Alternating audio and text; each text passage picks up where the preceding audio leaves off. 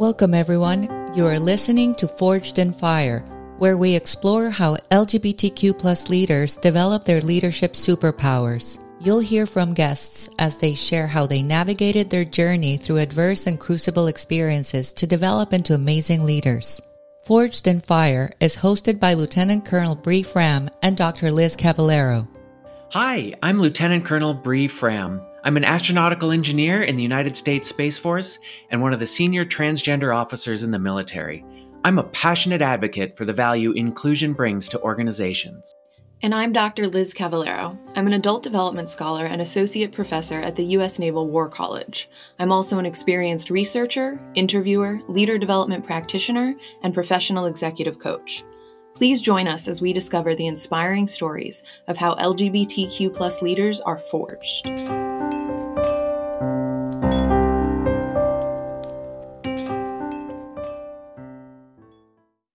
Welcome to Forged in Fire. Today we are honored to have Kai and Jackal with us. Kai and Jackal are the co-founders of Stealth, a transmasculine podcast, which captures the stories of trans elders and is in the middle of its third season. You can check them out at transmasculinepodcast.com. Jackal is a trans man who grew up in the Los Angeles area and began transitioning around 1998 in the supportive Seattle community. He's a passionate anti-racist and anti-oppression advocate currently involved in 2 projects helping people hone their English by discussing feminine, trans inclusion, intersectionality, and racism. He identifies as a trans man, FTM, non-binary, and genderqueer, and also as white, working class. He loves karaoke and currently lives with his dog and 2 cats. Kai is a queer trans man who began transition in 1995. Before beginning life as an amateur podcaster, Kai spent his free time watching reruns of the Great British Bake Off. He surrounds himself with lots of furry critters, including his clownish Frenchie, Honey. Kai enjoys storytelling and came out of the womb asking questions. He's thrilled to get to know his transmasculine brothers a little better through his podcast. Kai and Jackal, we are so happy to have you on Forged in Fire. Thanks for joining us. So, when Liz and I decided to start this podcast, it was all based around wanting to explore the intersection of sexual orientation, gender identity, and leadership. And we thought there were some pretty amazing stories to be told there that could help inform how queer leaders developed in different ways, particularly in ways that were outwardly focused and wanted to see us all flourish. Now, I know storytelling is a huge aspect of why you started your podcast. Can you each talk to us a little about the importance of storytelling and what it means to bring to light these untold stories of our elders? Kai, you want to go first? Sure. Well, I think when I was really fortunate, and Jackal and I came of age when we transitioned about the same time in the mid to late 90s, and we were fortunate to run across trans elders at the time, and we were mentored and taken under the wings of trans men that had transitioned before us who had shared their stories, because there wasn't an internet at that time, at least not an internet that had a lot of information on it. We made do, but exchanging stories, exchanging information, helping us out, like just to figure out how to find our way and become who we are. That was really incredible to me. And so we would meet up in person. We didn't do online stuff. We had groups, we formed conferences, we formed events, we did retreats, we camped, we did all sorts of things just to meet people. So I think, I've always valued storytelling. That's something that's a big part of my family growing up, is people telling stories, weaving tales. It's part of my heritage. So I think it's pretty terrific. And when we came together to do this podcast, we recognized that there are lots of different ways to access information. And we wanted to connect with our community again, because we had all sort of gone about, I don't know what post-transition means, but sort of post-social and medical transition for those of us who chose to do that. So we wanted to reconnect with our trans men brothers, trans people, and connect with younger people too as well, just to share our stories.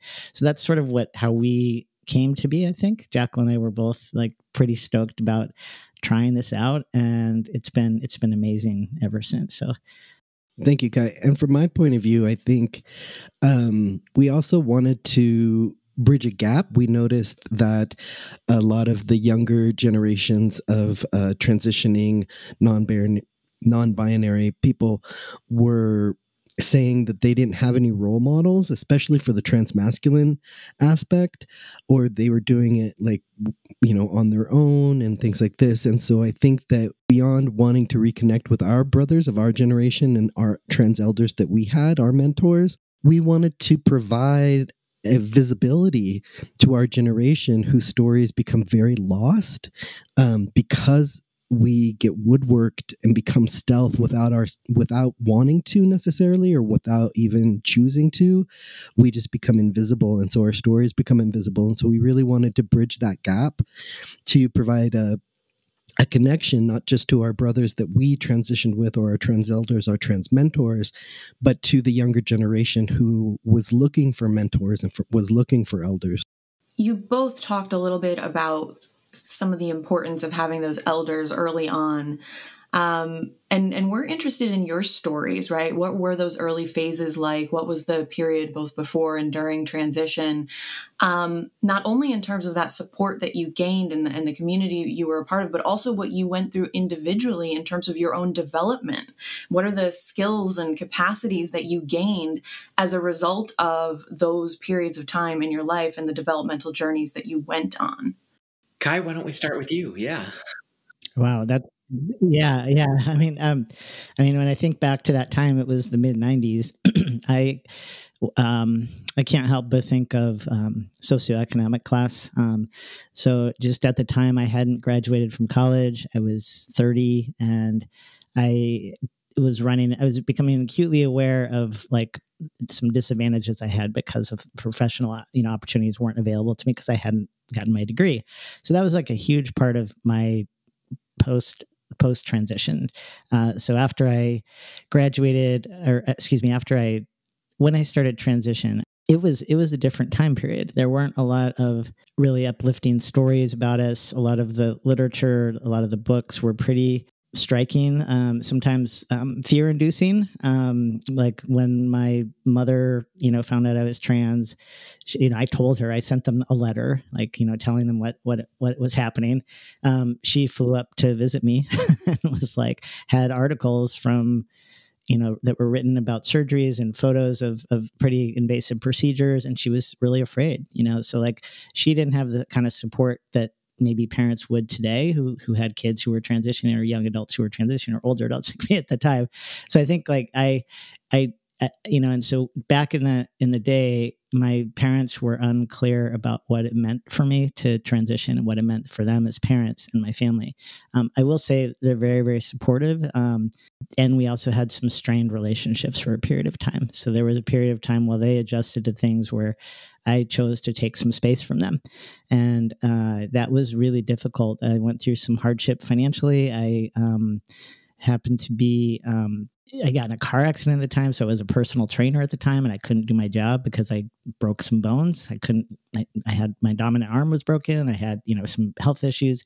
It forced me to really take a look at what I wanted to do with my life. So it prompted me to go back to school, and I got my degree, and that was like a huge support. That was like a big milestone for me. And once I did that, I went on to pursue more education. So that was a really important part of my development. As I transitioned and my body adjusted to changes, like because of that car accident, that's how I afforded top surgery, which is really important for a lot of us, right? So that's how I ended up getting it, because I got a settlement from that. Otherwise, I wouldn't have been able to access it. But that was a game changer, because there wasn't a whole lot of information about how to bind, how to present more masculine, I didn't know how to tie a tie, back then when I was looking for jobs. So, I think without the trans guys who helped me, I went over to somebody's house at like 5 a.m. before a job interview. They tied the tie for me, and then I ended up getting myself over to the job interview, so it's like I had that support. And I think in terms of like my own development, without that support from chosen family, logical family at the time, I think I would have been in dire straits, because emotionally it was really difficult. My body was adapting to a hormone that was new. They started me off at a high dose because sometimes they didn't something that occasionally they'll ramp it up now, but I started out like a quote unquote full dose. So I had to like adapt to, what was happening to my body. While it was very affirming, it was also really different as I tried to figure it out. And then I was ambiguous for a long time. So I was very much like, people would stop me and ask me, "What are you?" So it was very much, those are my most striking memories, I think, of the time was, like I had a difficult time because of my, I'll just say because of my lack of education about the nuance and intersectionalities of oppression. I didn't have language for that. I was queer. I was, before I transitioned, I was read as a butch dyke, which wasn't how my identity was. I was very masculine, very tomboyish, but I didn't understand that, what the implications of transition would be for me. And I continue to be more and more aware of that as a white cis passing person, right, who's in a relationship with a cis female.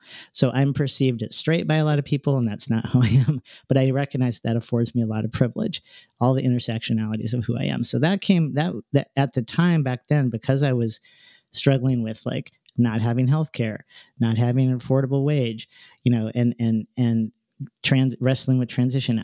I wasn't aware of my position in this world as it related to others. So I'll just say that.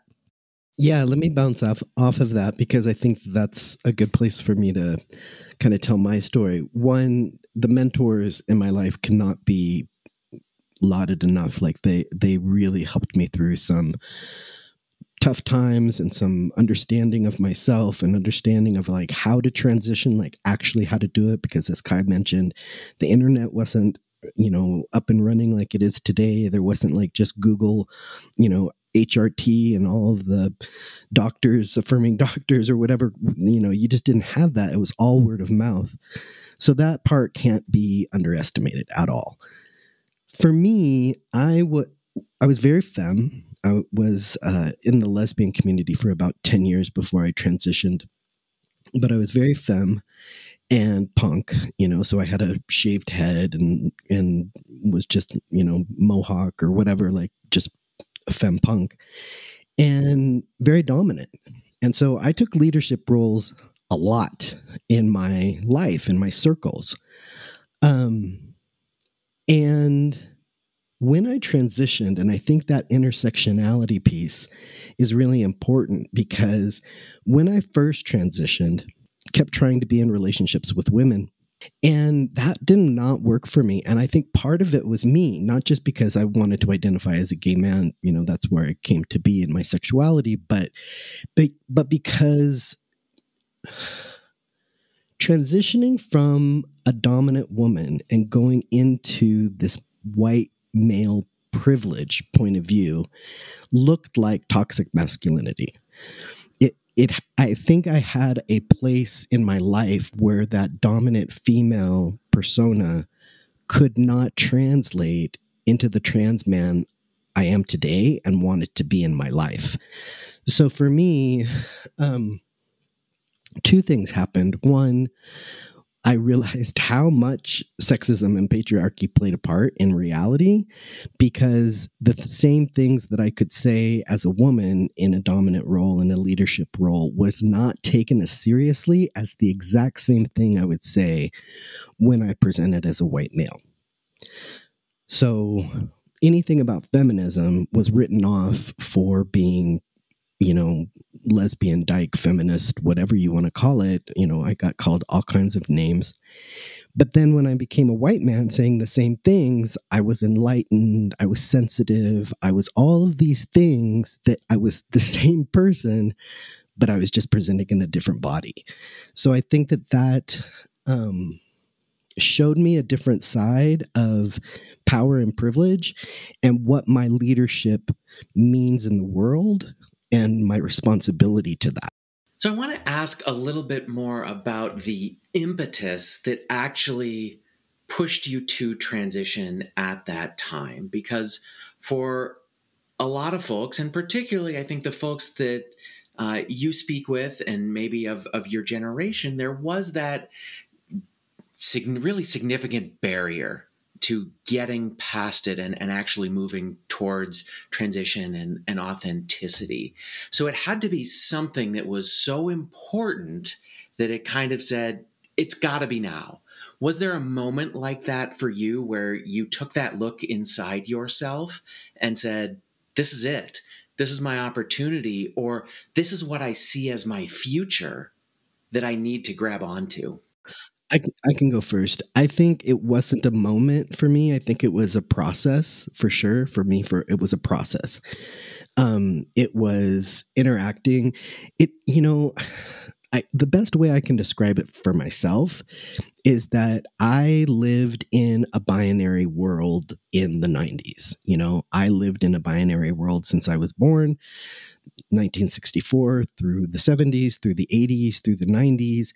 And even in the language that we had about transitioning FTM or MTF, it was very binary and it was very directional. You were going to go from this to that. And in the lesbian community, and I was part of this too, I was part of the problem, I would say, there was this idea that if you were transitioning to become a man, you were going to become the enemy, you were going to become part of the problem, you were going to become part of the patriarchy. And so for me, I had to really process my feminist ideology inside of my authenticity. So it took time. It took some time.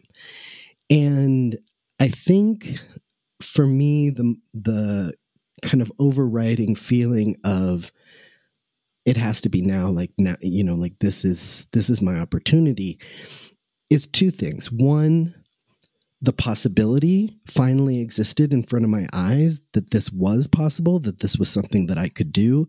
And two, the support, the community.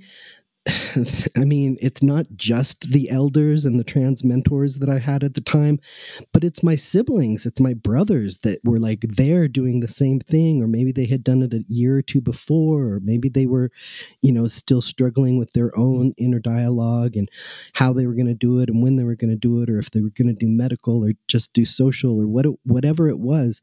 But that whole environment for me was just the blanket I needed to say, this is okay.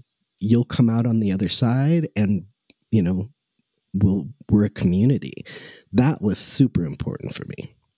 Yeah, I think because of the lack of information and visual representation, it was difficult for me to wrap my head around, one, that it was possible, and then two, how would it play out in the future? When I met my first trans guy friend in a coffee shop, and I saw he had facial hair and I heard his voice and I thought, holy shit, I never knew. Hopefully this is okay to drop an F-bomb not here and there. But I just thought, wow, that's amazing. I really found that to be that's like seared into my memory, because there weren't a lot of images that I had access to. So like Jackal's, it was a process over time. I had a friend tell me, hey, you should check out this Seattle Weekly. There's an F to M on the cover. I think you'd really relate to this person. I think you might be F to M. And I was like, what the heck are you talking about? I have no idea. But of course I grabbed it and I was intrigued and I was like, wow, that's pretty terrifying. And he was also queer, which that blew my mind too. Because to me, it was like, how can you be, I didn't understand the difference between gender identity and sexual identity. It's just such a mystery to me, so that was new. I had other people. I dated somebody who was transmasc that we didn't have language for it, but we talked about transition. Two out of the three of us transitioned. So it's just really, I think that visibility and that, that push, it came over time. And then, I got information about this is what you need to do to access care if you do want to take testosterone. And so I mean, it was just coming in bits and starts. And so I think, that push, once I figured out a name for it and I said, okay, this is my name, I'm going to change my name. Because we used to go on, I think it was the AOL message boards. And that was how my first post was Butch or Femme, and my Butch Dyke or F to M. That's what I asked. And I connected with someone who happened to live like 3 hours away, who was like, dude, you're good. Let's talk about this. And so that was life changing. It was little pieces like that. I know something that you've talked about on your podcast is the concept of disclosure, right? And some of the nuances that are associated with that, and understanding, much like coming out, that it's not just a one-time thing, and it's something that occurs in different contexts with different people. And there's a lot of thought and deliberateness that might go into that. And there's a lot of things that you have to sort through to figure out when, how you're going to approach it. And I'm curious about your experiences with that, and also what you've learned as a result of that, or what skills are a part of kind of scanning that environment and figuring out how is this going to go, and trying to make the right choice at the right time as it relates to disclosure. Kai, what have you seen in that area? Oh my goodness. Wow. I mean, when I moved away from Seattle in the mid-90s, it was like early 2000s. I lived somewhere where no one knew that I was trans. I was cis-passing, which wasn't what we called it back then. But I decided to not disclose, and I was also nervous. I felt for the first time where I wasn't in a bubble like Seattle, surrounded by a bunch of people who are trans on any kind of spectrum. And so I decided to withhold information, just like keep myself pretty tight to the vest. Just I wasn't out to people there. I didn't disclose.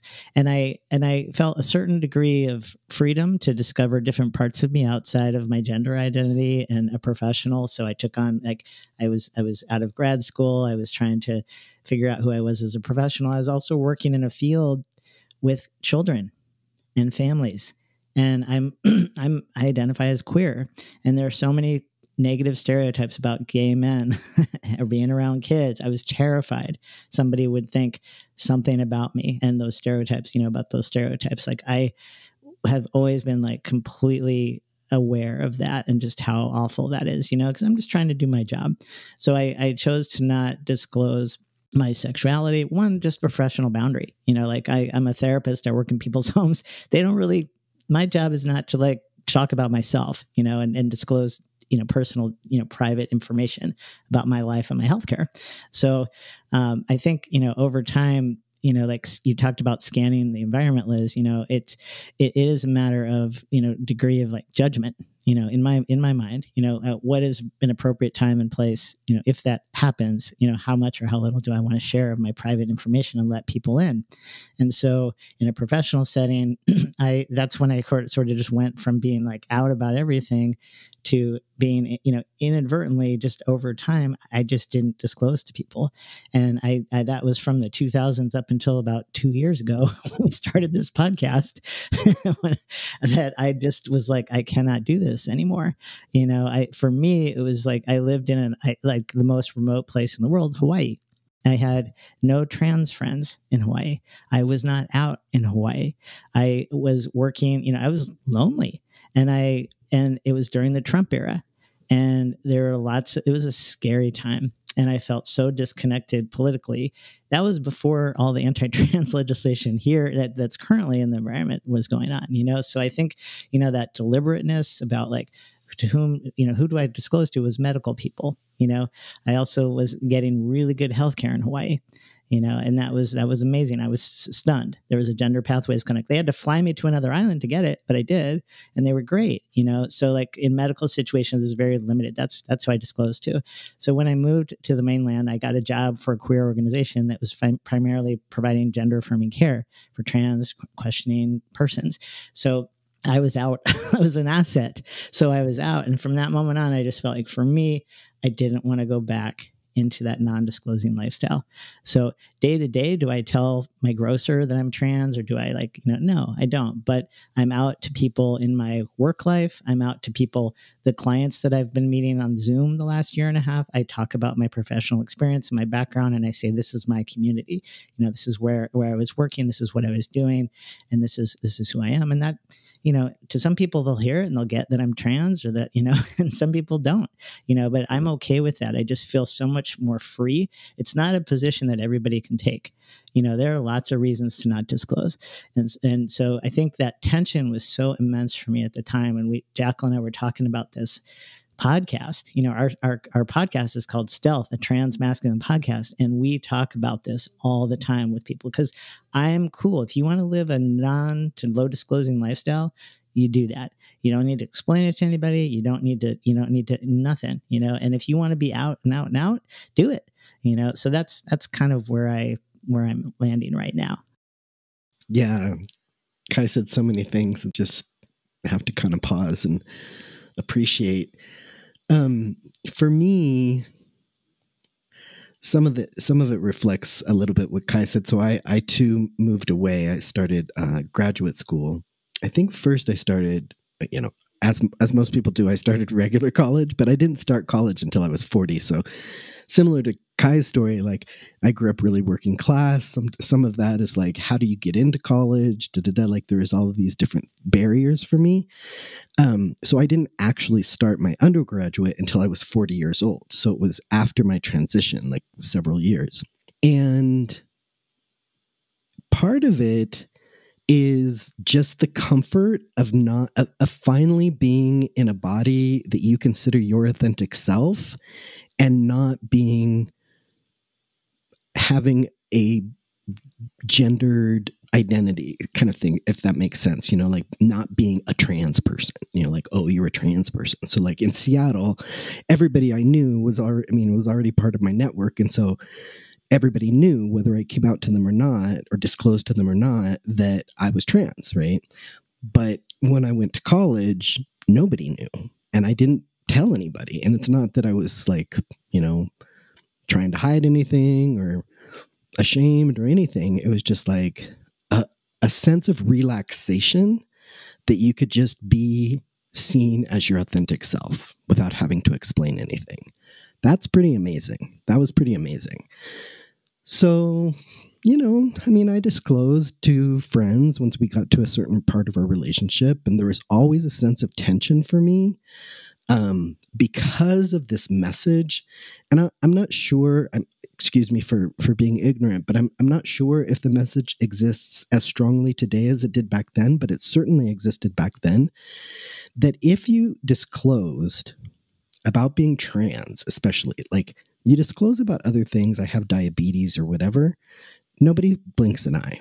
They don't think that you're hiding something from them. However, when you disclose about being trans, all of a sudden you become a liar. You become like deceptive. And hey, one of our guests put it best for me, and I'm not coming out to you. I'm letting you in. Okay, so I'm not hiding anything. I'm not deceiving you about anything. I finally have enough trust and friendship with you that I'm letting you into something private. And that's now how I really frame it, because that's really what I believe is important for our community. So yeah, I would do that, but I would definitely scan for like how the person was going to react. And sometimes I did get bad reactions and sometimes I got okay reactions. And then I moved again and moved again. And in my last job, actually, I didn't disclose to anybody until really like I had been there like 6 years. And what happened for me was the pronoun stuff came up, and it was really, really big that, you were supposed to put your pronouns on everything, and you were supposed to do all of this like, pronoun announcement and meetings and things like that. And that really I had a really big reaction to that. And I had to sit with myself to figure out why I was having that reaction. And for me, it was this double-edged sword of hiding. What? No, I don't want to say hiding. I want to say denying my history or disclosing in a professional environment that I'm not sure that I'm safe in, right? So I wasn't working at a queer organization. I wasn't sure if disclosing was going to be in my best interest. And, I just don't want to be made invisible by saying Jackal, he, him, his, and denying 33 years of my existence. So I really had to come to terms with how I was going to interact with this new development in our community, the pronouns. And so for me, that was a big part of choosing to disclose and keep visible, stay visible, right? So I would, after, anytime the pronoun stuff came up, I would always come out. I would always disclose. I would always say, I identify as he, him, but I want you to know that I'm transgender and I lived 33 years of my life as a female. So like it was contextualized. But then finally, near the end of my term with my previous employer, they told me to stop coming out. They told me to stop disclosing as a transgender person. And I was like, I don't think you can tell me that. I don't think that that's legal. So anyways, but with this podcast too, I think that I'm choosing to see my gender and my transgenderness as an asset in all aspects of my life. And I disclose more than I don't because it's important. It's important to me. It's important in the work I do. It's important in just being comfortable. This is such a rich topic to explore, and I think it also leads into great conversations about changing attitudes over time or changing circumstances. We can go back and I'll plug Steph Schuster's book, Transmedicine, which looks at the development of how trans people were treated, and it hits on your topic that trans people were viewed even by the medical community as tricksters and were actually encouraged and told, you have to separate yourself completely from your old life, go into a new one where no one knows anything about your previous life, and move from one closet to another where you can't talk about certain aspects of who you are. And even in a recent interview we did, we had a guest where we looked back on some articles about him from less than a decade ago. And you look and you see how jarring it is to read the language that was used about trans people just 7, 8, 9 years ago and how fast things are changing. Is there anything you can synthesize from your experiences or hosting the podcast and what you've heard from your guests about how we see this concept of disclosure or even of just authenticity changing over time? And what does that mean for the future and for kids that are coming out today and how they'll live their lives? Jackal, why don't we start with you on this one? Wow, I think Kai's the expert in this field, actually. But okay, so in my opinion about synthesis, I think that most of our guests have had a sense of hope about the younger generation, for sure, and how far we've come. Many of our guests have spoken about how some of them have been like the pioneers of getting some certain things changed, whether that be Lou Sullivan in getting gay removed as a counter indication that you could not transition, whether that be people like James Green or other people who have like actually done legislation, both through to get, genders changed on passports or identifications or birth certificates, medical. We've had so many people in the medical fields that have been on the forefront of getting us gender affirming care and getting us recognized. It's amazing, right? So we've had a lot of those like pioneers, and yet they are hopeful. They know that we're older. We're taking a back seat. We're no longer as active as we are in the forefront of that community. And the youth leaders of today are amazing. And they're doing so much to push us forward in ways that make us uncomfortable, make the elders uncomfortable. I think that this happens, I think that this happens in any generation, no matter if you're cis het or, or trans gay or somewhere, on the spectrum in between. Like generations have like, oh my God, that, what are you doing kind of thing. But we also are really encouraged by all the novelty, all of the, it's just so interesting what's happening today. Yeah, I think, Bree, you reminded me of the psychiatrist I saw when I needed to get a certain number of sessions to follow the Harry Benjamin standards. And her pitch to me was, you have to be straight and you just live your life and you just blend in, and that wasn't how I wanted to live.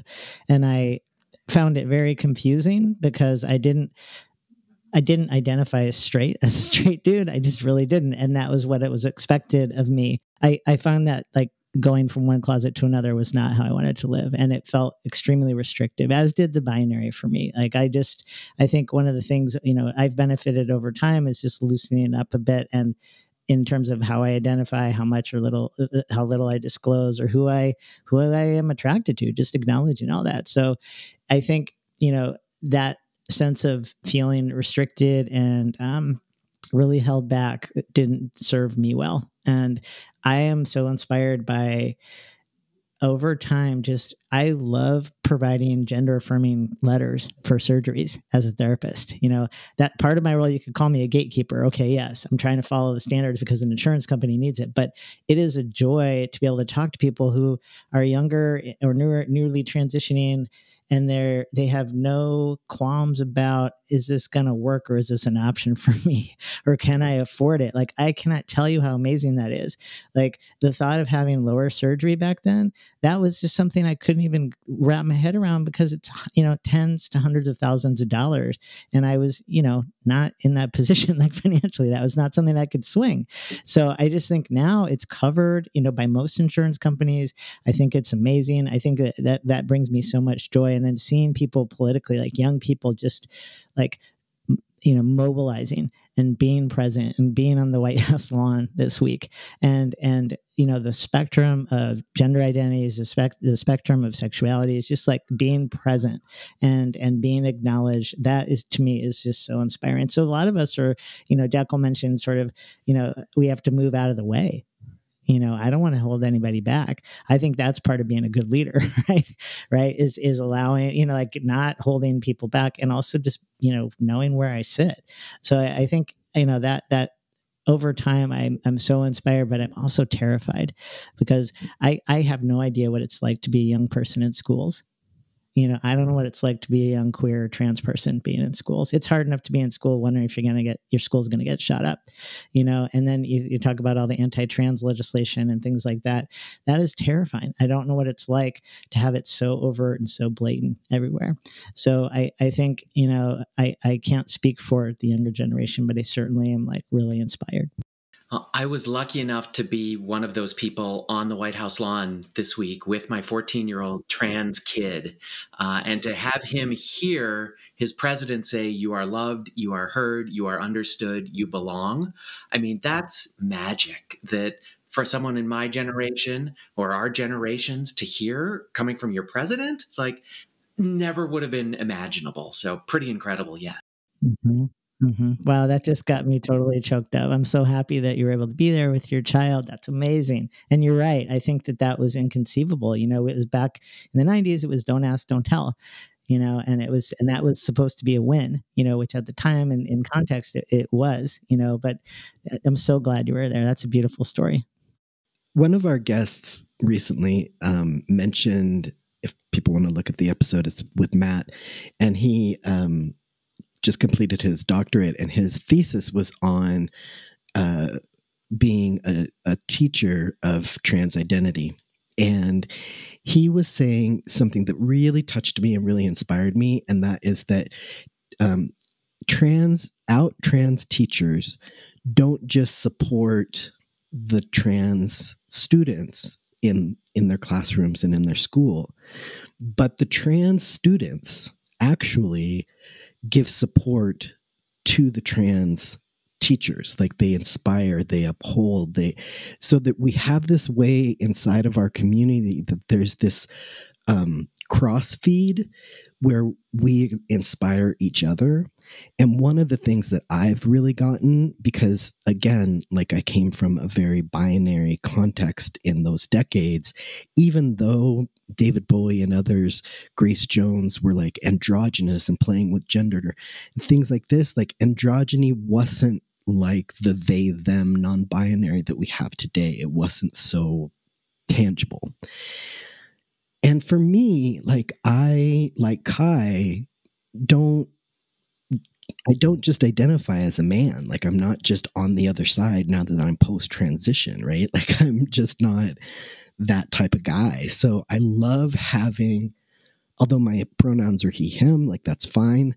But I do enjoy like being part of that non-binary spectrum. Like I love embracing that part of me. Like I am a trans man, and trans is a significant part of that identity. Yeah, you really have touched on something that comes up for us a lot, which I think is such a beautiful theme, that the community has this ability to support each other and to help people move through spaces. But what also comes up a lot is it's also people outside of the community, right? There are experiences, there are these crucible moments of coming into your own and figuring out how to live your authentic life and figuring out how to navigate the world. Even when it means overcoming adversity and having those experiences time and time again that on the one hand can be very negative and very challenging, but on the other hand, help you develop and grow. And what I have learned being a part of this has been so incredibly inspiring and motivating for me in just the idea of coming into the true adult life that I want to live, right? And so I think there are so many folks that can learn from those messages. And I would imagine with all of the really interesting leaders that you've gotten to talk to on your podcast, both leaders in the community, as well as just leaders in general in their professional lives in all different industries, you've probably seen some really great examples of how they are using those skills and using those leadership capacities to help others. And I was wondering if you could share a little bit about some of the lessons that you've learned in getting to have those awesome conversations. Too many to count. So listen to the podcast is what I'm hearing. Man, I mean, no, for real though. It's like every season, Kai and I do this like recap of like, you know, the highlights and things like this. And I could literally go through every single episode and tell you what at least one thing that I've learned, one thing that's like reflected my soul, you know, like my experience, that I'm like, oh man, like I'm so glad that that part of me is validated through somebody else's experience, right? Because I think that that's important to hear yourself reflected. And also that, wow, that's a kernel that I'm going to take into my life and my, you know, like anti-racism work and all of the anti-discrimination work that I'm doing and things like that, and like use it as, you know, to expand my own reality, right? So there's so I mean, like I hate to say it, but you're right. Like listen to the podcast, because every single episode has a kernel that is valuable. Yeah, and I'll say we've had lots of representations of masculinity and leadership from the elders that are on the show, and one comes to mind is Mac Scotty McGregor, who his website is Positive Masculinity.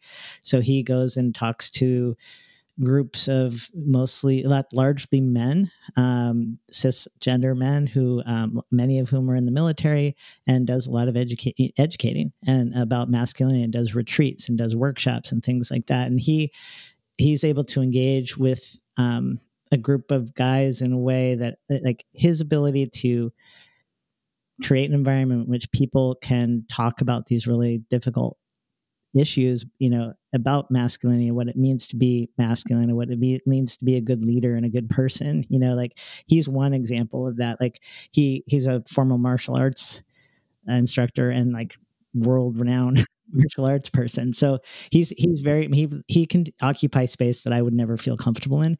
So he represents that. We also have just these really gracious, humble, relentlessly, you know, moving forward trans men that have been around for decades who just model everything that I would love to be. You know, Jackal mentioned James Green. We've had Jason Cromwell on there. We've had Jude Patton on there. Jude Patton, I think, is probably now 83. He was 82.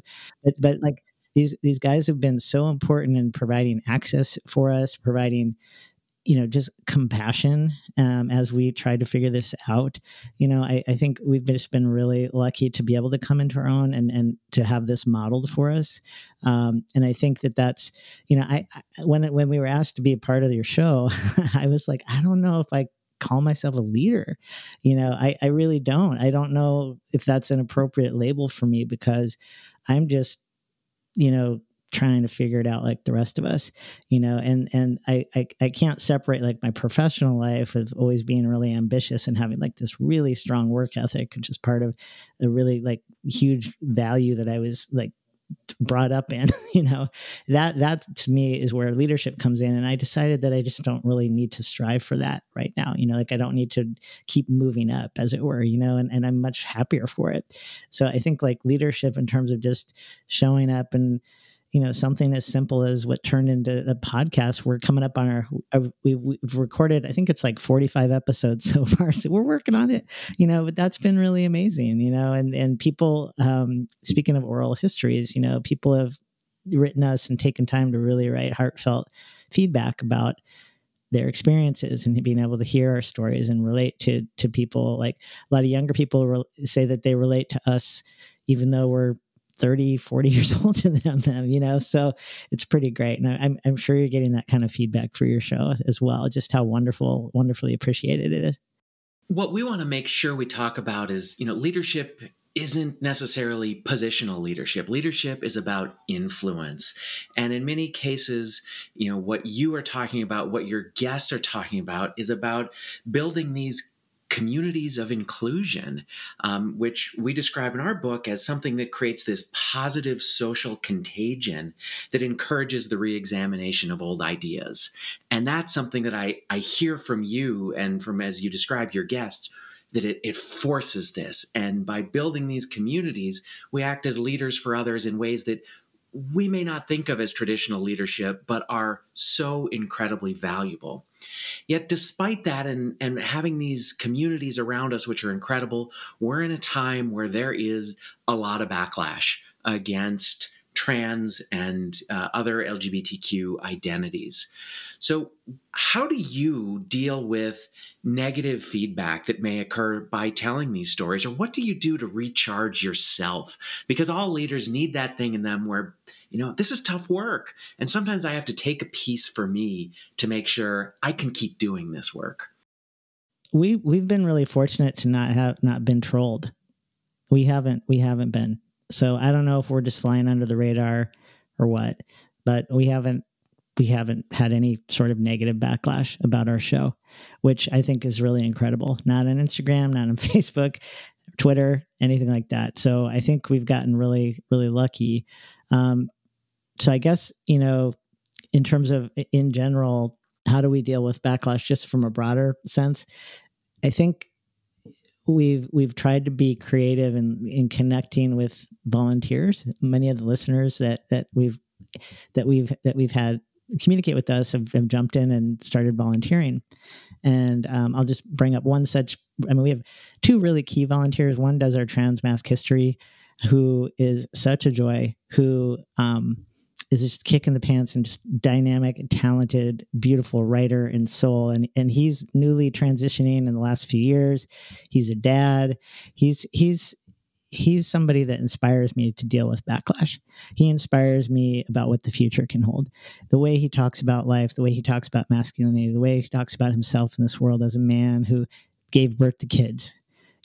He's the type of person that I want to aspire to be. He's amazing. We have another person who was on the lawn with you, Brie, who Cal Dobbs is running across the country to raise awareness for gender affirming care for trans kids and access to sports. So he's a complete inspiration. We're interviewing him, just doing phone interviews as he makes his way thousands of miles through the South. He started in Hollywood. He's heading to Tallahassee, Florida. He is a special person who I just hope to emulate. He's amazing. So those are, he has so much gut and grit just to be able to do that and to be visible. That inspires me. So I think that's how I kind of stay recharged and I'm not burnt out by it. We have full lives. Jackal and I are both working. We both have, relationships. We both have very full lives, but this is something that I look forward to doing every single week, and I'm totally stoked. I just want to echo that. So first of all, our volunteers come and go, they come and go, but I value every single one of them that has helped us through the 3 years that we've been active, and they all inspire me. Like I learned something from all of them. I get better at, editing or doing whatever social media, they inspire me and I learn and grow from them. Cal Dobbs, the first interview that I had to edit that Kai did with Cal, my God, this guy is just so full of trans joy. It's infectious. Like, it's infectious. And you can't help but be like, yay! Like, wow!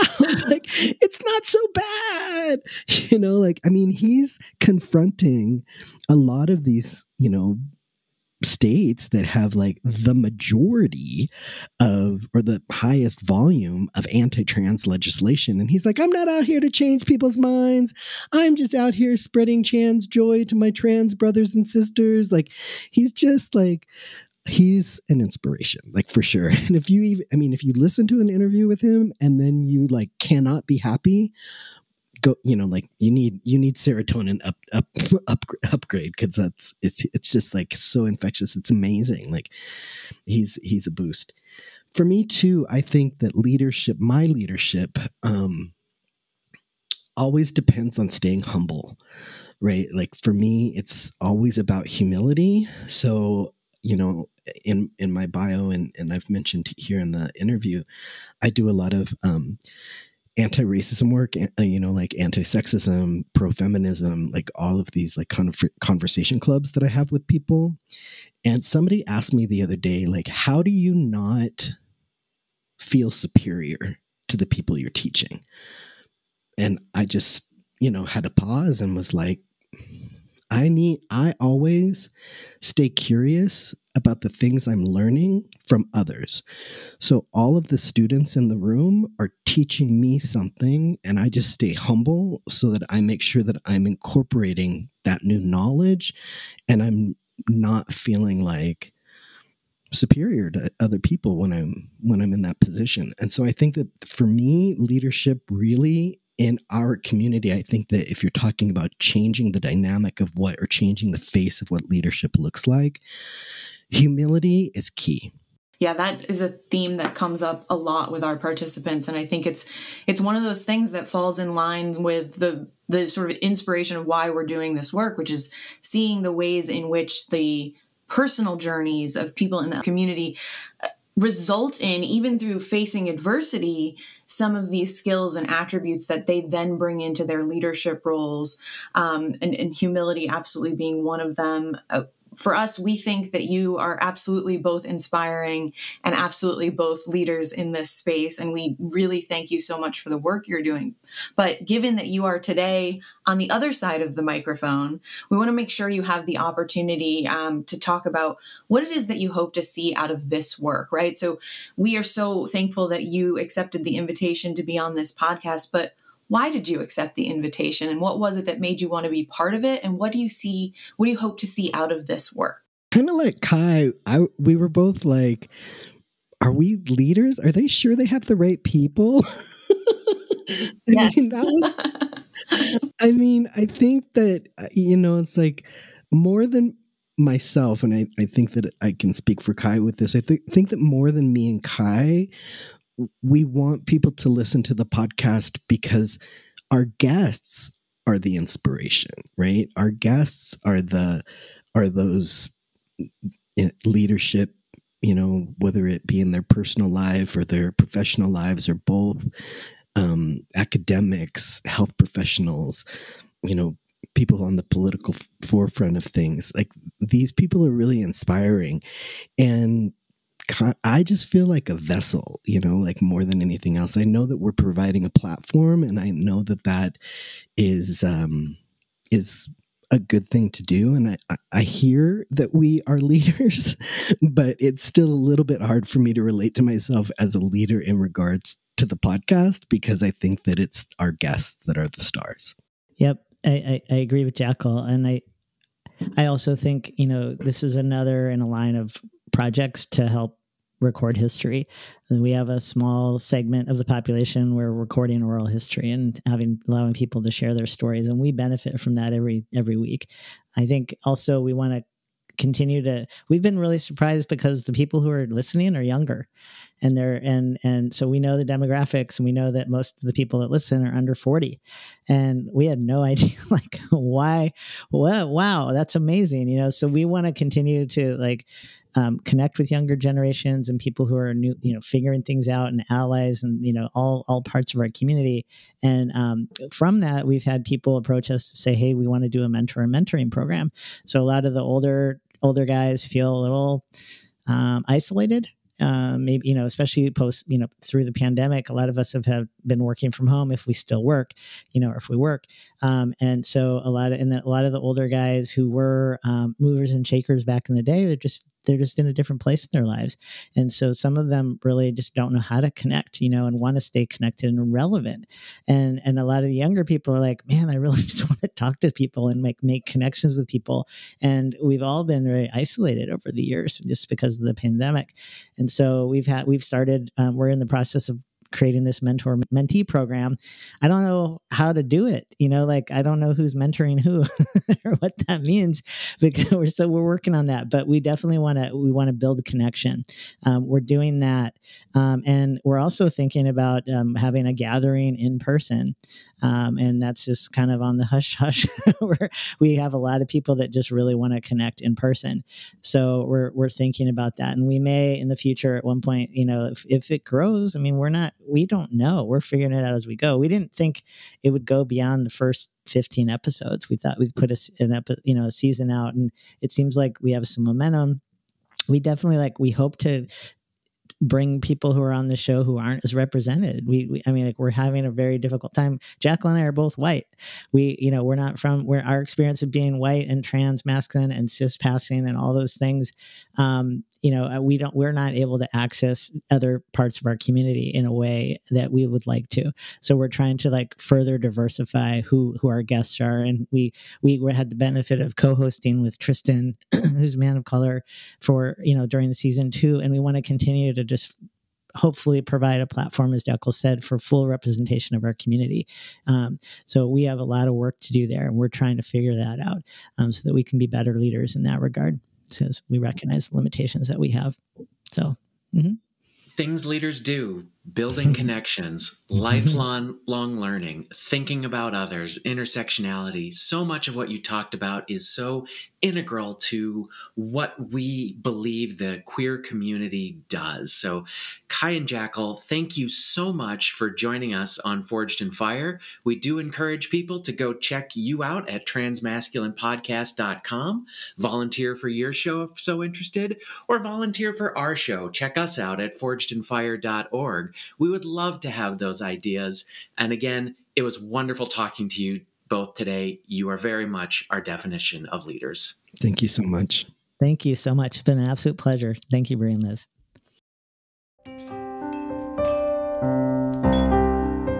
Thank you for listening to this episode.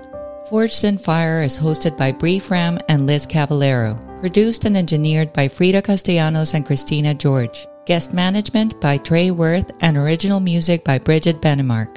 The views and ideas expressed by the hosts and guests of this podcast are their own and do not necessarily reflect those of the organizations or institutions they represent.